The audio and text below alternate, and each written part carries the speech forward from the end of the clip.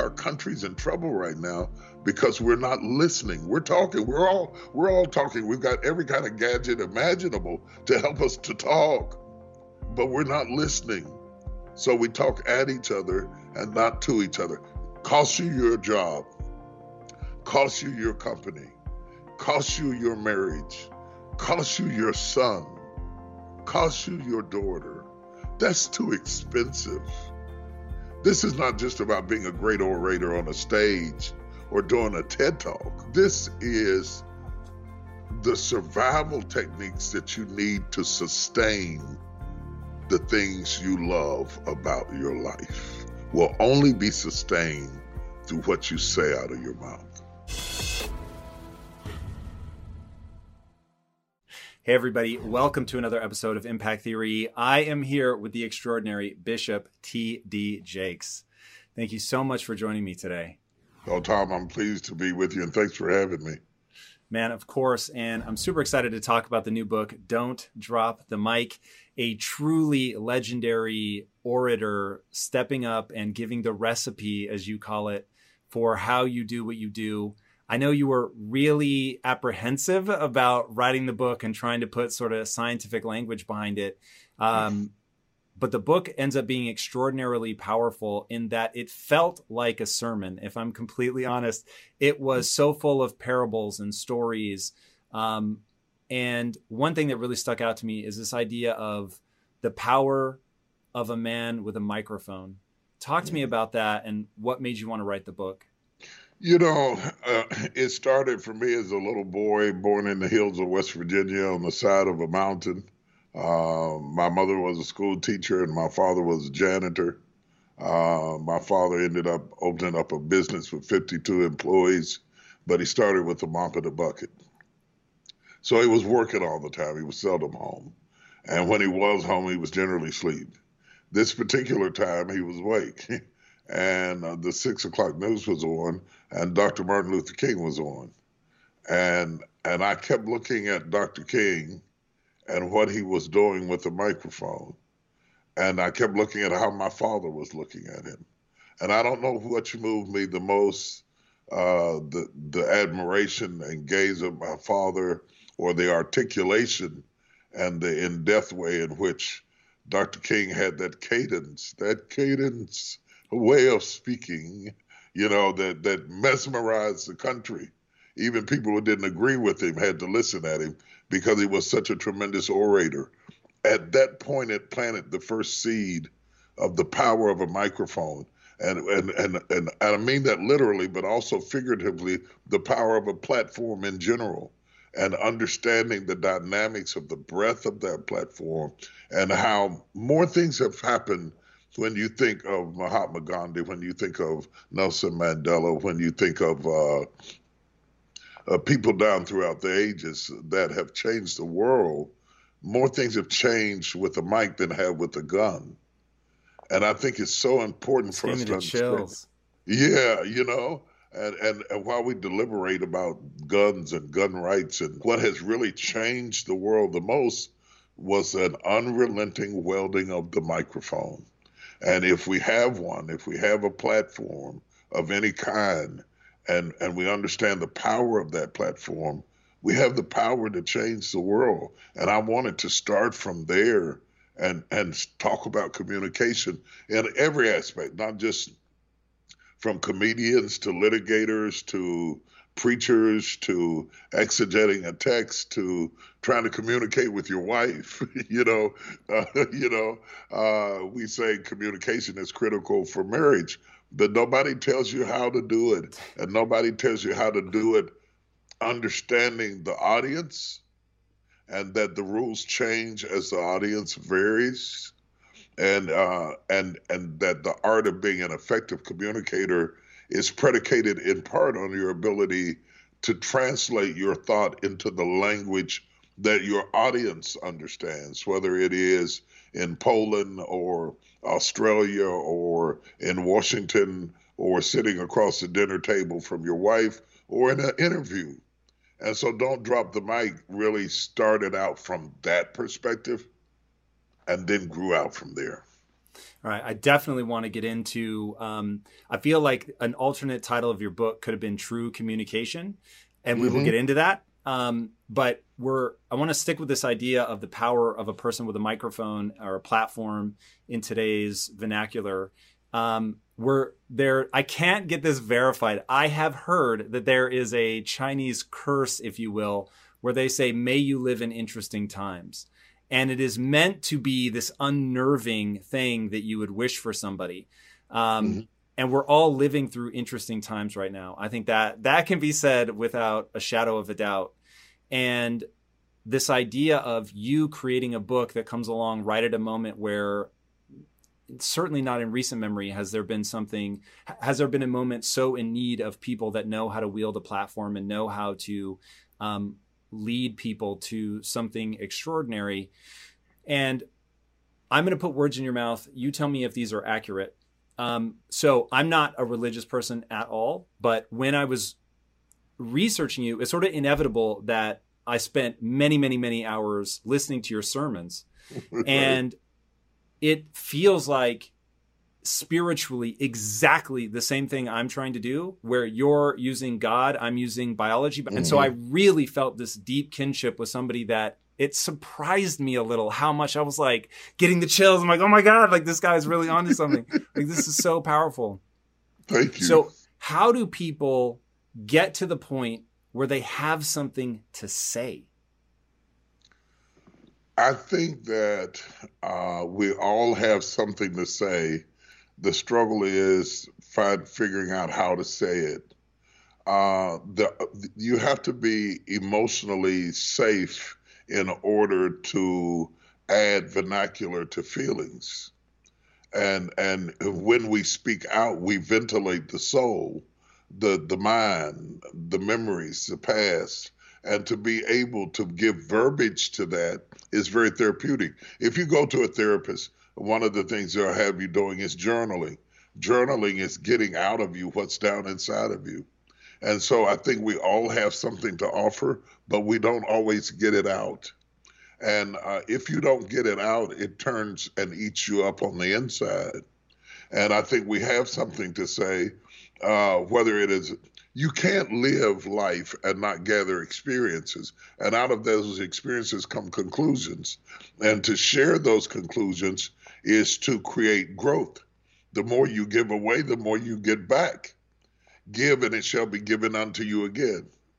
And so in the cross-pollination of people talking, and what, to be honest with you, as I wrote the book, the pandemic hit, something I'd never imagined in all of my life. The racial tensions broke out, something that was like reminiscent of the 60s when I was born in 57. So I grew up in the 60s, the Vietnam War and Woodstock and Jimi Hendrix and all of that era. And here we are back there again, and everybody's communicating and talking at each other, but not to each other. The difference, however, is now we have the ability to hunker down into the silos of our choice and only interact with people who think like us, dress like us, and feel like us. And as we become more tribalistic, we become more animalistic. And the challenge became in the book, and Don't Drop the Mic, is that we have to keep talking to each other. It's very appropriate that you're a person not of faith, I'm a person of faith. We need to talk to each other because you found out we had more in common than we did apart. That's true of everything. That's true with a wife. That's true with a life. That's true across races. That's true with all of humanity. But we allow ourselves to live behind the walls of the labels we put on ourselves and deny ourselves of the great opportunity that comes from cross-pollination, and particularly in this country, which is becoming increasingly more and more cosmopolitan. You can either use that to horrify you and drive you further into seclusion, or you can come out of your cave and risk talking to somebody and learning something new, or eating something new, or tasting something new, or wearing something new, and become a much more interesting person. One final thought. Nature teaches us that no fruit is born without cross-pollination. And we must think about that as humans, that if we don't cross-pollinate one with the other, uh, we won't be as fruitful as we would have been had we had the courage. And I do think it takes courage to come out of your bubble and talk and listen and learn and not always show up as a teacher, but to come into the room as a student. Yeah, that was something that came across loud and clear in your book. We were talking about that briefly before we started rolling, and I thought it's so smart. This idea of if you want to become a great speaker, you must first learn to become a great listener. What are some of the tenets of that? Like, how do you become a better listener?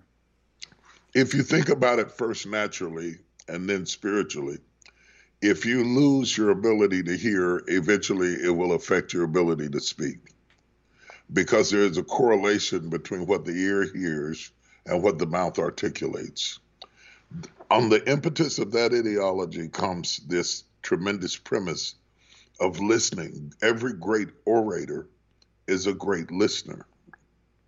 And I think we have lost not our ability to speak, not yet, but we have lost our ability to listen, because the only thing we do is pause while we formulate our next approach to attack.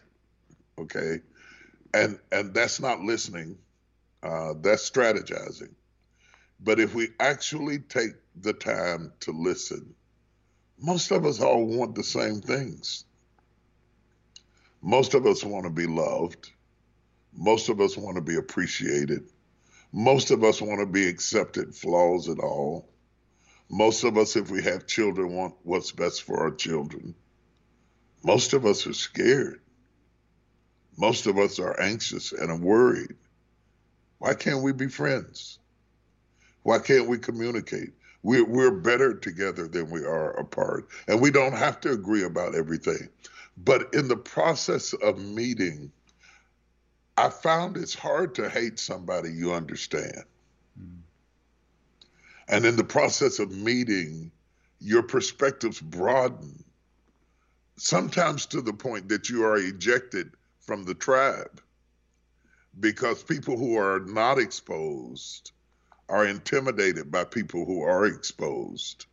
But people who are exposed, it's worth it to lose the sanctity of your citizenship and the tribe of how you describe yourself to enter into the broader world of a human experience before you die. I would hate to die in a zip code having never left the neighborhood that I was born in mentally, and not experience the world, France and Ethiopia and Australia and millennials and boomers and Gen Xers. There's something to be learned, and people of faith and people not of faith. We need to communicate to survive as a species. And I want to drive this point a little bit deeper. If you're going to be successful in business today, you cannot build your business around people like you. You have to build your business in a very broad, eclectic way, because the world is becoming broad and eclectic. And a narrow mind also causes you to be less successful at the end of your career, because you're niche marketing an item that could have a broad appeal if you didn't think within the prison of your own experiences. Wow. Within the prison of your own experiences. That is a really eloquent way to say that idea. But I want to go back to what you said, because I think this is part of what traps people. So I don't know how much you know about my background, but I worked in the inner cities a lot. And so I've dealt with people that are so bright, smarter than me, more entrepreneurial than me. I've heard you talk about drug dealers in the same way I do, which is they are like entrepreneurs, but they don't understand that essentially their product is risk. And so they've taken this category of good that they're, selling, but they have to deal with employees, profit, loss. I mean, it's crazy. So anyway, I'm dealing with these people, some of whom are smarter than me, have more entrepreneurial experience than me, but they're not going anywhere because they don't have the right frame of reference. So I go to these guys. I'm like, look, you guys are killing yourselves to help me build this business. I'm going to return. I will teach you anything you want to know about entrepreneurship, anything. I'll teach you how to build a competitive company, whatever. Like, I want to make sure you're getting as much out of this as I am. And so I would go in early, stay late, whatever, trying to build these relationships. And I would get him turned on to books. And so there was this one kid, grew up in the hood his whole life, drug dealer, and he got in a fist fight over the fact that he was now reading. And people were like, you've changed. And I remember him, that was so foreign and so bizarre to me that he would have to fist fight with his friends over the fact that he was now reading books. And that being ostracized, losing your citizenship, as you called it, that's hard to overcome. How do people lean into that courage that you talked about? How do they find it within themselves? What is the reward that awaits them if they do it? In underserved communities, we have not marketed being smart as being cool. And anything that's not marketed is not going to be purchased. That's one thing. The other thing is, I don't think that inner city kids don't know. That some of it is that they don't know, but some of it is that they don't have access to capital. They have not experienced any world other than their own. They feel isolated into the broader community. So when you develop a subculture, and that subculture becomes your reality, and hence it becomes your world. And out of it was born not only drug dealing, hip hop, which went around the world, is a prime example of something that was born in the hood. So when you start talking about people having something to say, if I can start doing hip hop in my garage and end up with people in Switzerland listening at beats, then that proves the fact that everybody has something to offer that crosses culture barriers of all descriptions if we would mentor each other. By you being a part of the general populace, you become a gateway into a world that he would never have. But by the same token, if you were taken out of your world and had to go live in his world, he would have to teach you how to do it. So we need people who mentor us into the next dimension of our lives, regardless of our perspectives or our backgrounds. And understanding that, embracing that, and resisting the gravitational pull to condescend to what is acceptable by a few and miss the broader populace of entering into the mainstream of possibilities and die beneath your potential is a tragedy of mammoth proportion, because you're not just burying the person, you're burying the potential. And a lot of people, black, white, brown, rich, poor, listening at us right now, run the risk of dying the death of being normal or average rather than being exceptional and being fruitful to the full extent of your potential, wherever that takes you. It's not about necessarily being rich. It's about being fulfilled or filled full to the fullest of the highest expression of yourself. And so I think that's something important. It's frustrating, no matter where you park your car and no matter the square footage of your home, to pull into the driveway or the carport or the sidewalk and feel like I never got to be as far as I could see. And I think we need people to stimulate us. And I wrote Don't Drop the Bike in part to challenge people to keep wrestling with this and talking about this and doing what you did, talking to people out of your circle. I tell CEOs, you can't just build products for people who are like you. You have to build products for everybody. You have to have everybody on your board, because you will innocently offend somebody and spend more money in damage control than it would cost you to hire somebody who would say, oh, no, don't make that T-shirt. because in my culture, that same word means such a thing. And in the book, I talk about, I did it myself. I inadvertently offended the Kenyans. And I used a term that over here isn't a negative term, but over there, I got 3 days of being cursed out in Swahili. you know, and I thought I never even meant to do that. So I had a choice at that point to either withdraw and not talk to them anymore, or to say, I got that wrong. That's not my heart. I am so sorry I offended you. I absolutely adore you, and show me a better term. And I handled it that way. And I'm telling you, in these hard conversations we're having in America right now, we have to keep talking, even though we're uncomfortable, and even though we get blowback, and even though we get the pull where you're going to be disowned by your fellow citizens. Don't stop because somebody says you don't belong over there. Don't drop the mic because destiny is in front of you and history is behind you. And why would you live in your history when you can excel in your destiny? Yeah, that's such a powerful idea. So you started for 10 years, you were preaching to less than 100 people, which I think is such a powerful part of your story, because people see the after photo now with the mega church and just the, insane success. But you said, until people learn to honor and invest in the 40, they'll never get to the 40,000. Now, on that journey, I have to imagine that people came after you, told you you weren't good enough, you're not the right person, you shouldn't be doing this, wrong message, whatever. How did you stay focused, develop the courage to handle the slings and arrows of that kind of climb? Because I think that people today, the temptation, of course, is to stop when the world slaps you hard enough and says, we don't want you to succeed. Most people do stop. So what is it that you learned that would be useful to other people on the come up? Oh, that's a good question. That's a good question. Kudos. First of all, I found out it is not what they say about you that limits you the most. It's that you might believe them and start saying that to yourself. And there were many, many, many people who said that I would never be anything. I just chose not to be one of them.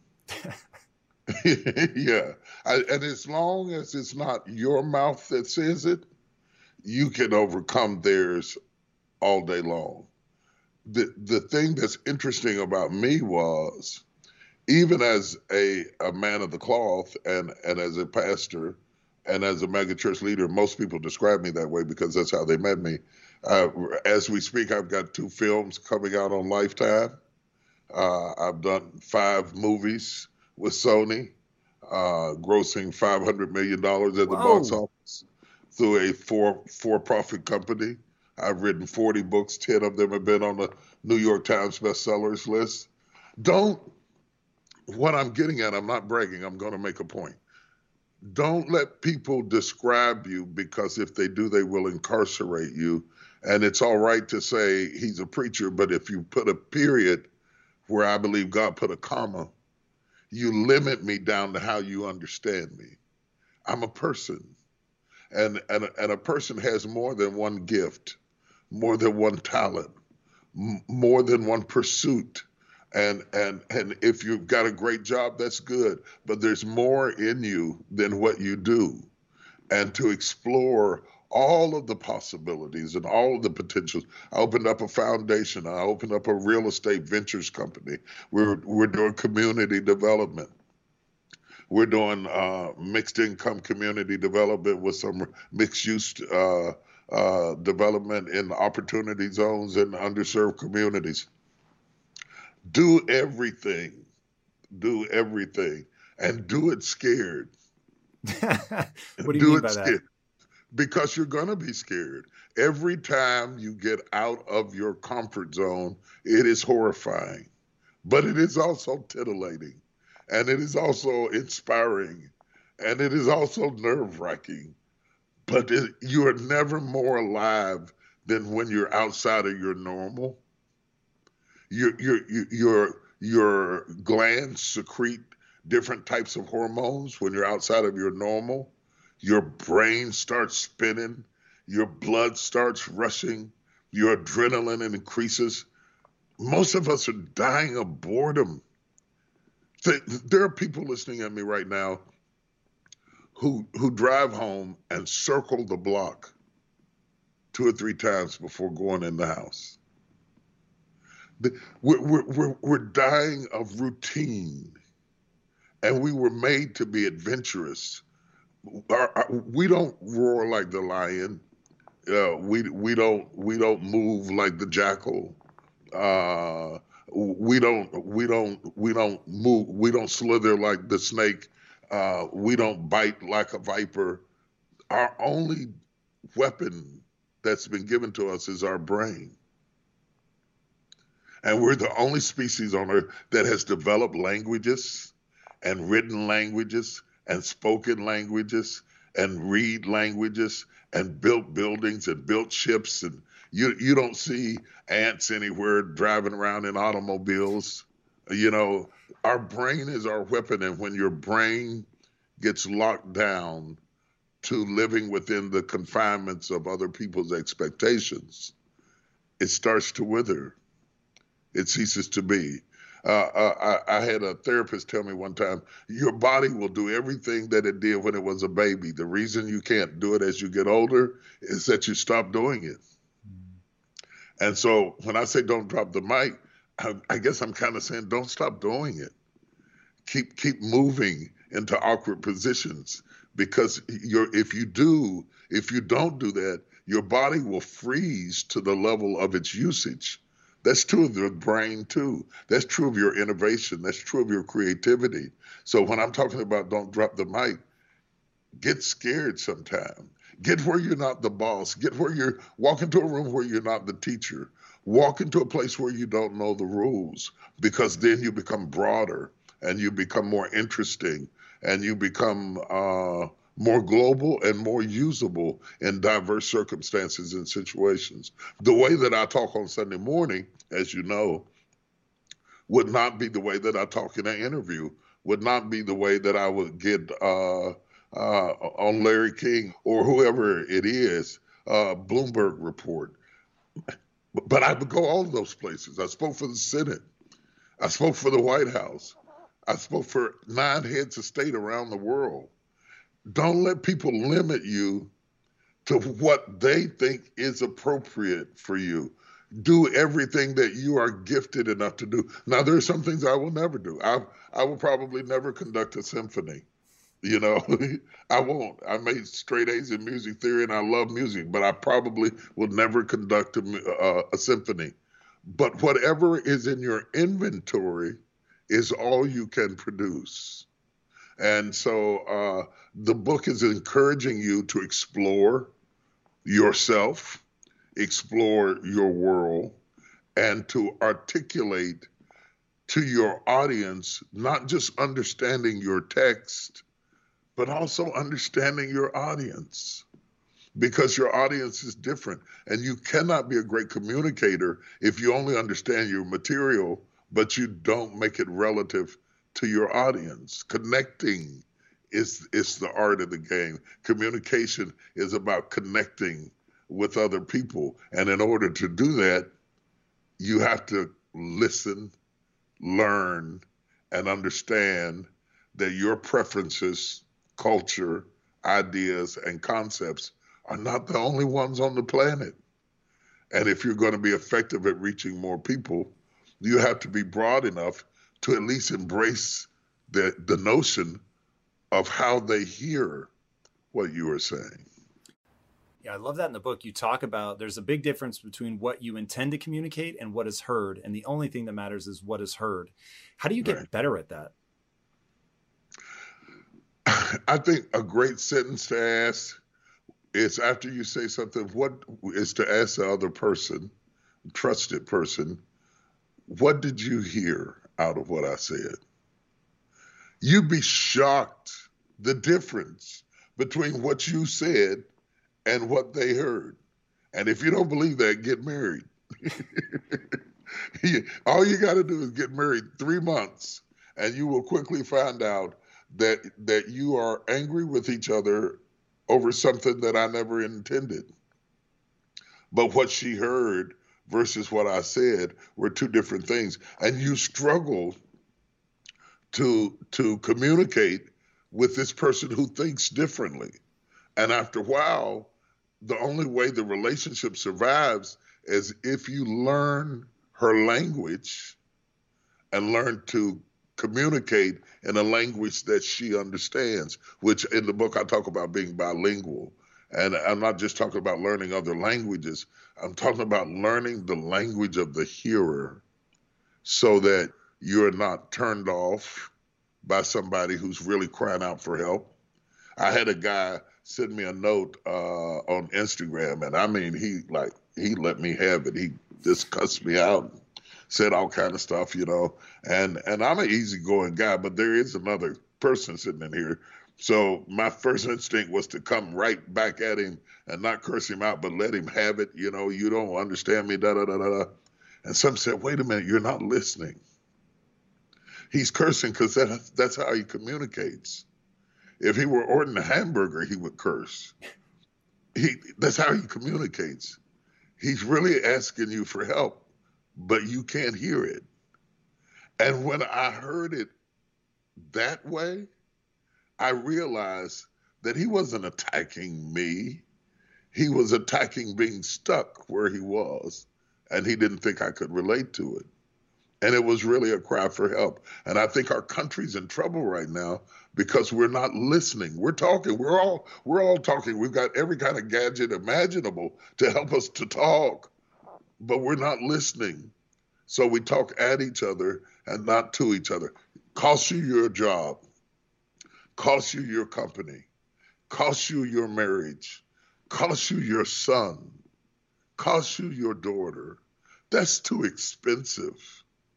This is not just about being a great orator on a stage or doing a TED Talk. This is the survival techniques that you need to sustain the things you love about your life will only be sustained through what you say out of your mouth. Wow. You guys know I have a very strict diet that I stick to, except for very special occasions. And I do that so that I can bring my best every day to what I'm doing. And a big part of that strict diet is high quality animal protein. And my go-to source of trustworthy meats and seafoods with no added hormones or antibiotics ever is ButcherBox. ButcherBox is a premium meat subscription service that delivers 100% grass-fed beef, free-range organic chicken, pork raised crate-free, and wild-caught seafood, all directly to your door. I cannot recommend ButcherBox enough. When you eat ButcherBox, you are giving your body the best possible building blocks to work with so you can reach your full potential. You've got to take care of yourself at a cellular level if you want to hit your peak consistently. So ButcherBox is the key. Sign up at butcherbox.com/impact and get our special deal. ButcherBox is offering our listeners a free for a year offer plus an additional $20 off. And that means you can choose salmon, chicken breast, or steak tips free in every order for a year. Sign up today at butcherbox.com/impact and use code IMPACT to choose your free for a year offer, plus get $20 off your first order. In today's highly unpredictable and rapidly changing world, the smartest move you can make from a financial standpoint is to actually understand how money works and how markets move. Because if you want to have any chance of investing your money wisely and growing your financial portfolio, you have to make a profit. And the only way that you're going to do that is either by setting and forgetting or actually understanding what's going on at a macro level. So whether you're a seasoned investor or someone looking for extra guidance, today's sponsor, Yahoo Finance, has got you covered with all the tools, data, and news that you need in one place to grow your knowledge base around what is happening in the world of finance and to make sure that you have the right goals and you're executing well. Yahoo Finance makes it easy to consolidate your accounts so you can effectively and efficiently manage your entire portfolio. Personally, I love how straightforward their platform is to use. It is very simple to get the information that I need, and Impact Theory's own chief financial officer is exactly the same, spending time helping me frame exactly what is going on from a global perspective so that I'm making the smartest decisions that I can. I definitely recommend that you check out Yahoo Finance for comprehensive financial news and analysis. Visit the incredible brand that so many great investors use at yahoofinance.com. It's the #1 financial destination. yahoofinance.com. Once again, guys, head there now, yahoofinance.com. If getting your hands dirty and taking good care of your car or cars is a passion of yours, then eBay Motors is here for the ride. Because I'm sure you remember when you first saw the potential in that beauty. And then through some elbow grease, fresh installs, and a whole lot of love, you transformed 100,000 miles and a body full of rust into a drive that's all your own. With over 122 million parts for your #1 ride or die, you can make sure your ride stays running smoothly with eBay Motors. Brake kits, LED headlights, exhaust kits, turbochargers, bumpers, whatever your baby needs, eBay Motors has it. And with eBay Guaranteed Fit, it's guaranteed to fit your ride the first time, every time, or your money back. Plus, at these prices, you're burning rubber, not cash. Keep your ride or die alive at ebaymotors.com. Eligible items only. Exclusions apply. You have an uncanny ability to understand other people. I saw an interview you did with your daughter, which I thought was really powerful. And you were going back and forth between, look, guys are like this and women are like this, and being able to bridge the two is incredibly important. And I thought that the breakdown of the different sort of archetypes, and look, you're very careful to say nobody's monolithic. It's not all guys are exactly the same, all women are exactly the same, or races are exactly the same. So we'll set that aside. But there are certainly archetypes within those that are very powerful to understand. And I'm curious to know, is it just through the interaction with your congregation over 40 plus years that you've come to have that deep understanding? Or is there a way that people can learn it without having access to the kind of people and intimacy that you have access to? I became a great counselor when I became a great listener. And it's not so much what you do on stage, but counseling couples will teach you to be a great translator. She's not saying that. What she's really saying is, and I found myself like I was at the United Nations translating between two people who live together. They live together, they sleep together, they have sex together, they make babies together, but they don't talk together. And a lot of times, that's why divorce is so painful, because sometimes you divorce over what you didn't understand, not because you didn't care. And it's a slow, painful death that takes longer than it does for the ink to dry. It's going to go on for a long time because you often walked away from somebody who had what you needed, but they didn't know how to give it or didn't understand that you needed it. And I've watched this happen so much that after you bury enough relationships and bury enough people, and then you have to realize that I see people when life gets serious, when a baby's born mongoloid, when somebody's dying of COVID, when somebody's about to get married or somebody's about to get buried. And there's something about those types of situations where people get real. So I don't meet your pretender, your ambassador, your representative, your facade, your camouflage. I get to meet you when you're raw. And that helps a lot. So you don't have to necessarily go out here and be a preacher to do this. But when people are raw, don't run.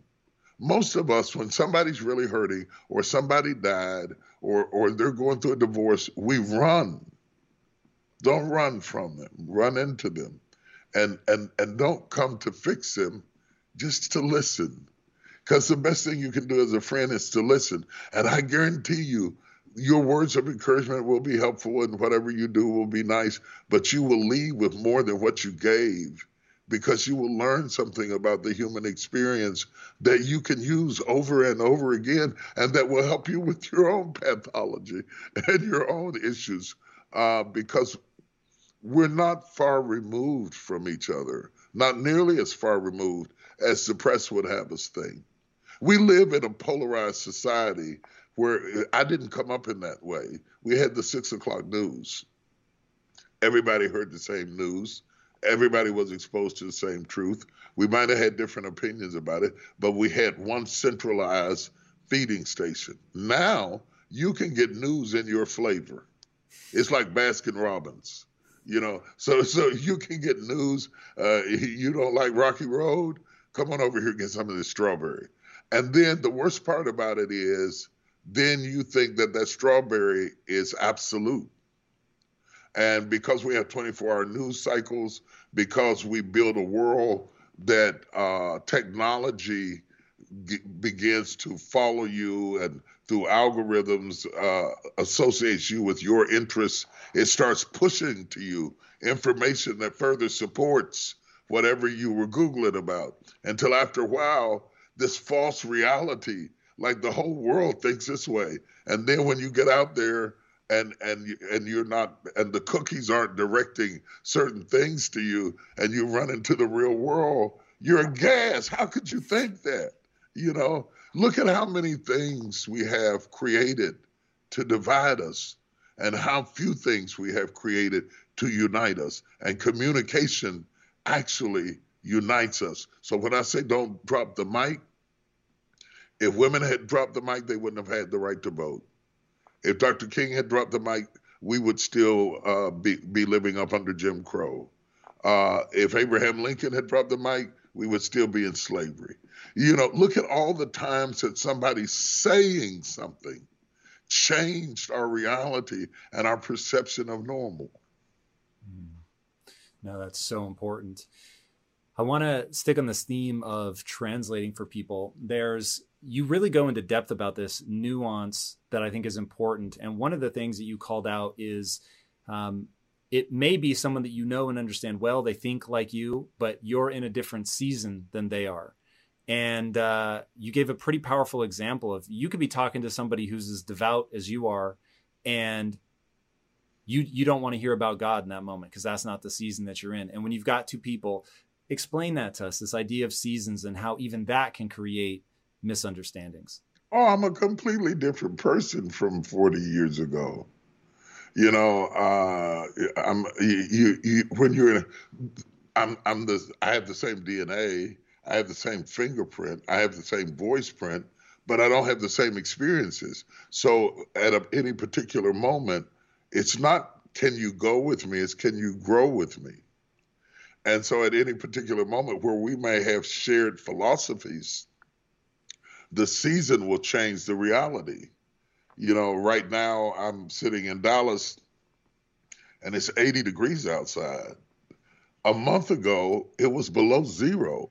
Though I'm in the same place, it's different based on the season I'm in. And understanding that, and this is important. I think this is really important, especially for men, but maybe for women too. We keep trying to hold on to our last season without discovering the beauty of the season we're in now. We're in the gym, we're running, we're doing everything we can to hold on to 20, as if something were wrong with 40. Instead of exploring 40 and pivoting is the word, pivoting into the beauty of 40. There's a beauty at 80. If you sit down and talk to an 80-year-old man who is happy, there are things that he's happy about that a 20-year-old man hadn't even touched yet. He doesn't even have a clue. He doesn't even know that exists yet. And so seasons, stages, and ages have repercussions on how we get along. And so we are constantly in motion. We are constantly evolving. We are constantly becoming. And we must not despise that transition because, number one, it's inevitable. It's going to happen anyway. And number two, you will miss the beauty of wrinkles, of gray hair, of love through wrinkled eyes. You will Botox your way into missing the beauty that comes to be a grandmother. There's a beauty and a charm and a finesse and a wisdom, but we are so obsessed with what was. And I think that it's something to be said. If you are leading and if you're living, we have to deal with cross-generational realities, even though we might all be people of faith, or we might all be atheists or agnostics or whatever we are. We're at different stages of life. Putting yourself in files where you describe yourself this way or that way is a limiting idea. Because I'm a person of faith does not mean that I don't have moments of doubt. Because you're a person of doubt does not mean you don't have moments of faith. It took faith to sit down in that chair. You didn't look up under it to be sure it would hold you up. You just plopped yourself down in it, believing it would hold you up. You cannot exist without faith. It's impossible not to have faith. You know, you don't send somebody out to see if your car will start before you jump in it. And so we're not that far removed from one thing or the other. But once we learn a label and we teach what that label means, now we're trying to live up to being in that label. And you might be at a different stage where your soul opens up to an idea that you never thought you could listen to. And a black guy from Dallas who's twice your size, bald-headed and gray-haired, preaching and get something out of it. That's what the book is about. Keep talking till somebody listens. Keep singing until somebody claps. Keep painting until somebody stares. You have a gift, and don't lock it up inside the convenience of a small group of people. All right, so let's talk about building those gifts. You have an idea that when I say it gave me the chills, I wrote it down. I was like, this is amazing. And it is, everybody is praying for a table, but God doesn't make tables. He makes trees, and the rest is up to us. I was like, Oh my God, that's so good. So how much, when you think about people actually making something of their gift, doing something in the world, living through this interesting time, trying to unite people, bring them together, finding their voice, leveraging their voice, like, what is that? I mean, maybe responsibility is not the right word, but how do you get people to build the tables? First of all, you have to recognize you have a tree and stare at the tree till you look at what it could be. It's much like raising a child. You look at a child and you look what he could be, what she could be. And then finding out what your responsibility is to take what you have been given and turn it into something that it was not when it was originally handed to you. And to shape that and mold it and sand it and nail it and glue it and put it together and work with it. That's the work of men. But that process sounds hard. Huh? That process sounds hard. It isn't hard. It's creative. It's innovative. It's mastering something. It's miraculous. It does require an investment, and it does require a commitment, especially when you come up in an age that everything is controlled by a button. Process sounds hard, but the best things in life require process. And if you run from the process, you alleviate the promise. In order to get to the promise, you have to go through the process. And in the process of going through all of that, guess who gets the most? It's not the table or the tree. It's the person who shaped it. Because you say, oh, I didn't know I could do that. Maybe I can make a chair. Maybe I could make an automobile. Without what I'm talking about, we wouldn't have airplanes. We wouldn't have spaceships. We wouldn't have television. We wouldn't be Zooming. We wouldn't be communicating like we're doing right now through all of the various. If somebody hadn't taken what they were given and making something more out of it. Everybody listening at us right now has been given things that if you can either leave them as trees and sit up under them and drink lemonade, or you can say, I could make a house out of this.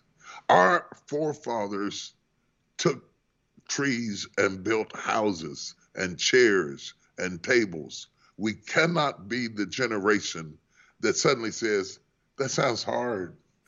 And we stop being innovative and we stop being creative, because if we do that, we will lose respect for ourselves because we didn't make a difference and we left it as a tree.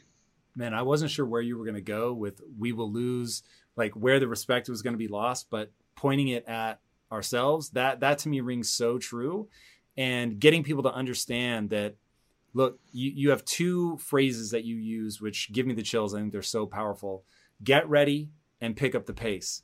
And hearing you repeat those from the stage is so moving to me, because look, I don't want it to be hard either. I want abundance just to rain from the sky. But for whatever reason, we have to shape the table. We have to build this stuff. We have to go through the process. We have to put in work to respect ourselves.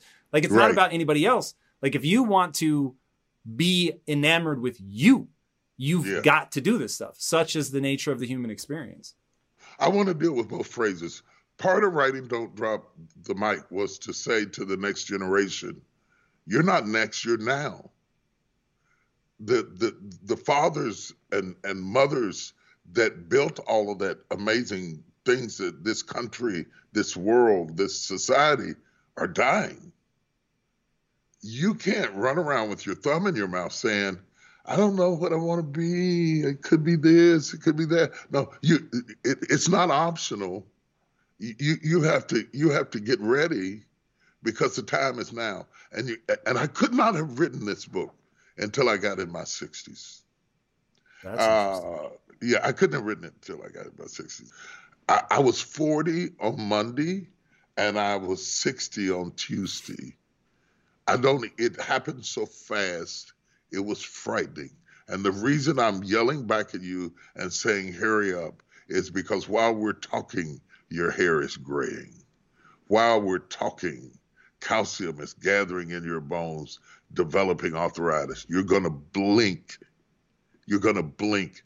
And this precious commodity that all you've ever known is youth is going to be gone. And you have to, and the comfort of getting old is not wasting your youth.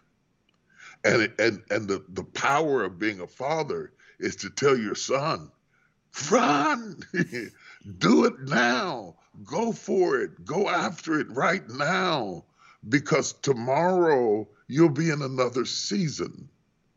And you will only eat in that season what you plowed in this season.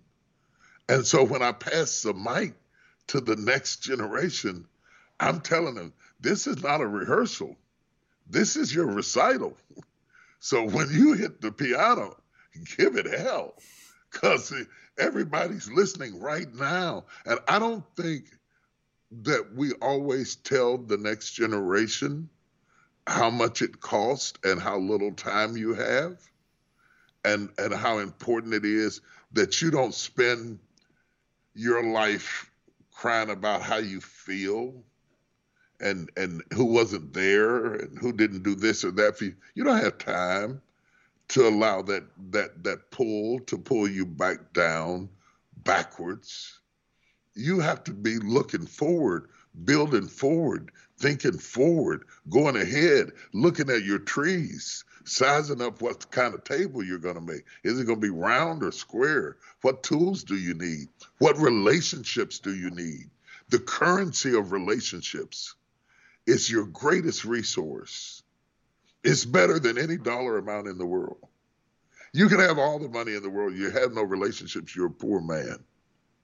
If you have all the relationships in the world, you don't need any money, because everything you need will come through your relationships. We have not been taught to value the currency of human resources, relationships, because everything you're going to be is incubated in the cocoon of who you're around. And so being able to have those conversations and interact with them, this is my way of doing a legacy book. To say who's up to bat now, swing that thing with all you got and run like everybody's chasing you, because this counts. This matters. You will never have this moment again, not with your children, not with your wife. They may be there, but not in the same way they are in this season. You get it? Oh, yes. Yeah, no, I think that's incredibly powerful. And to me, it ties into this idea that your dad started with a bucket and a mop and ended up with 52 employees, but it started with a bucket and a mop. Right. Talk to me about work ethic and about, you said, I'll paraphrase, this isn't the exact quote, but you said, don't beg anybody for anything. Go out and create it yourself. And I thought, oh my God, like that's so good. Like even in the face of, like there are people, and I don't just mean at a societal level, at an individual level, that have suffered true injustice, abuse, being abused. I mean, just like horrendous things. And my question to them is like, that fucking sucks. I am horrified beyond all measure that they've had to go through that. But now what? Like, you've got more life. You've got light to give. You know what I mean? And so this is your bucket and a mop moment. And what do you tell people at that point? Your future is never predicated on what you lost. It's predicated on what you have left. If you spend all your time doing inventory on what you lost, you will never count up what you have left. What you have left is enough to build something greater than where you are. And you have all the rich experiences that come through the atrocities you survived. You're stronger. You're wiser. You've proven things to yourself that you couldn't have learned any other way, that you could overcome everything that happened to you. Gives you confidence that if you went through all of those things that you said really sucks, then this interview is not going to kill me. So you can walk into that door with confidence and say, good morning, Mr. Shelton. How are you today?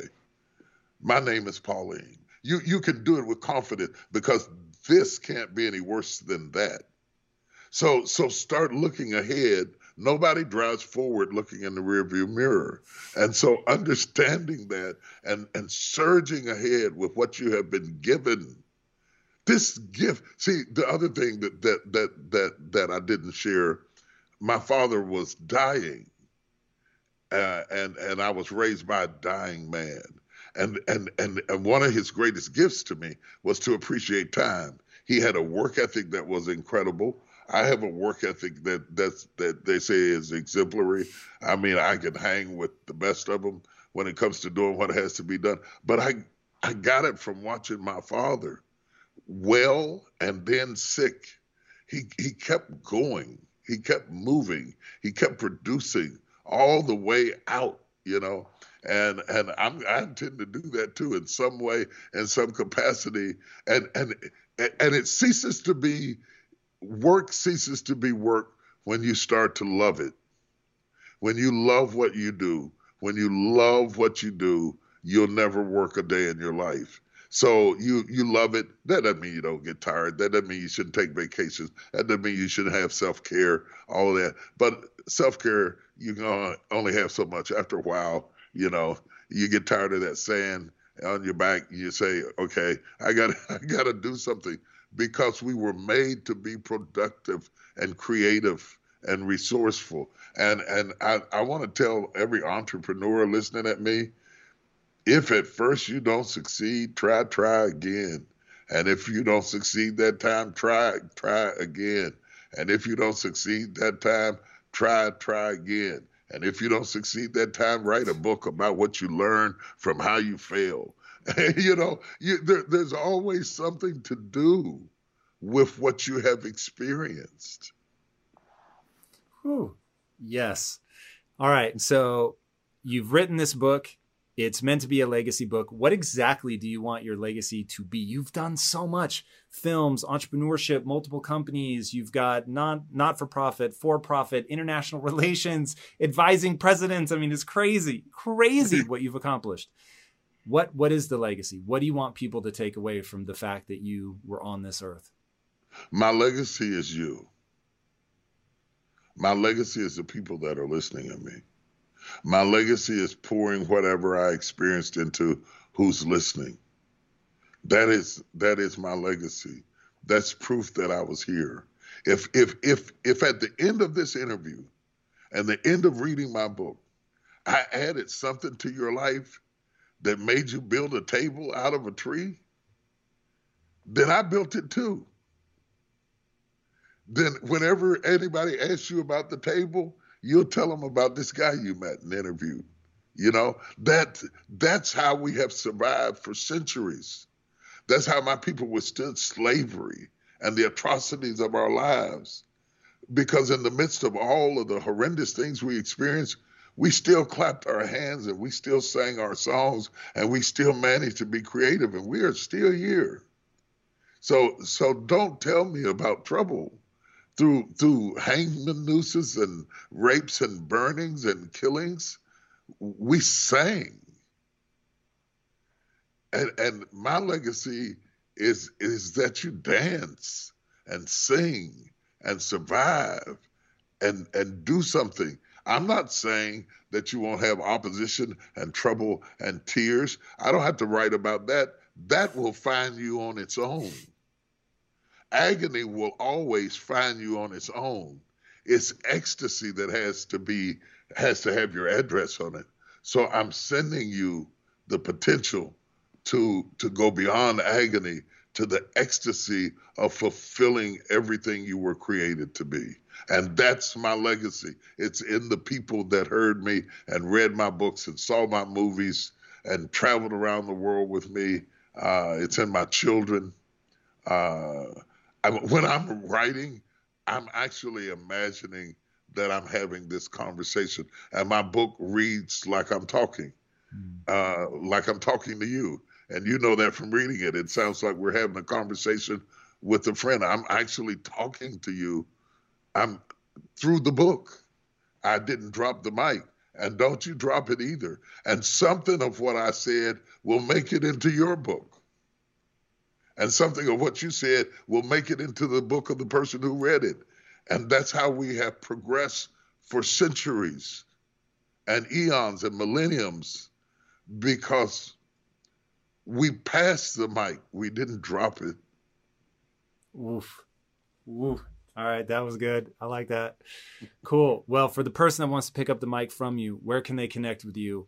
Obviously, they can go see the church in Dallas, but what digital way can they reach you?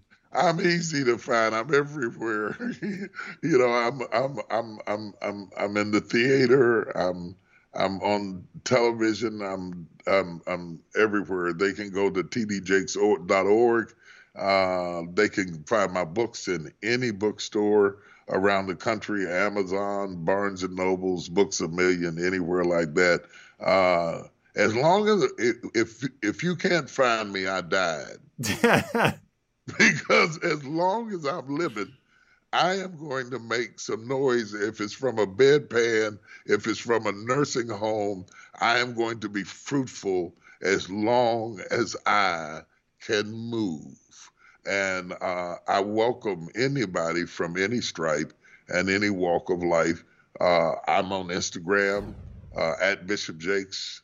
I'm on Twitter at Bishop Jakes. You know, you can't miss me. I'm everywhere except TikTok. I haven't gotten on TikTok yet. I can't figure out what that's about.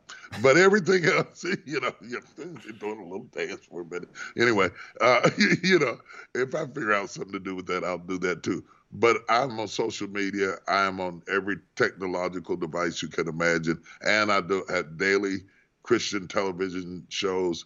I'm everywhere. And whether you're a person of faith or not, come check me out. Follow me. You don't have to agree with me, but I bet you'll get something that will help you. I will second that aggressively. Awesome. Well, Bishop, thank you so much for joining me today. This was really amazing, and I thoroughly enjoyed my time researching you and reading the book. I recommend both highly. All right, guys, speaking of things that I recommend, if you haven't already, be sure to subscribe. And until next time, my friends, be legendary. Take care.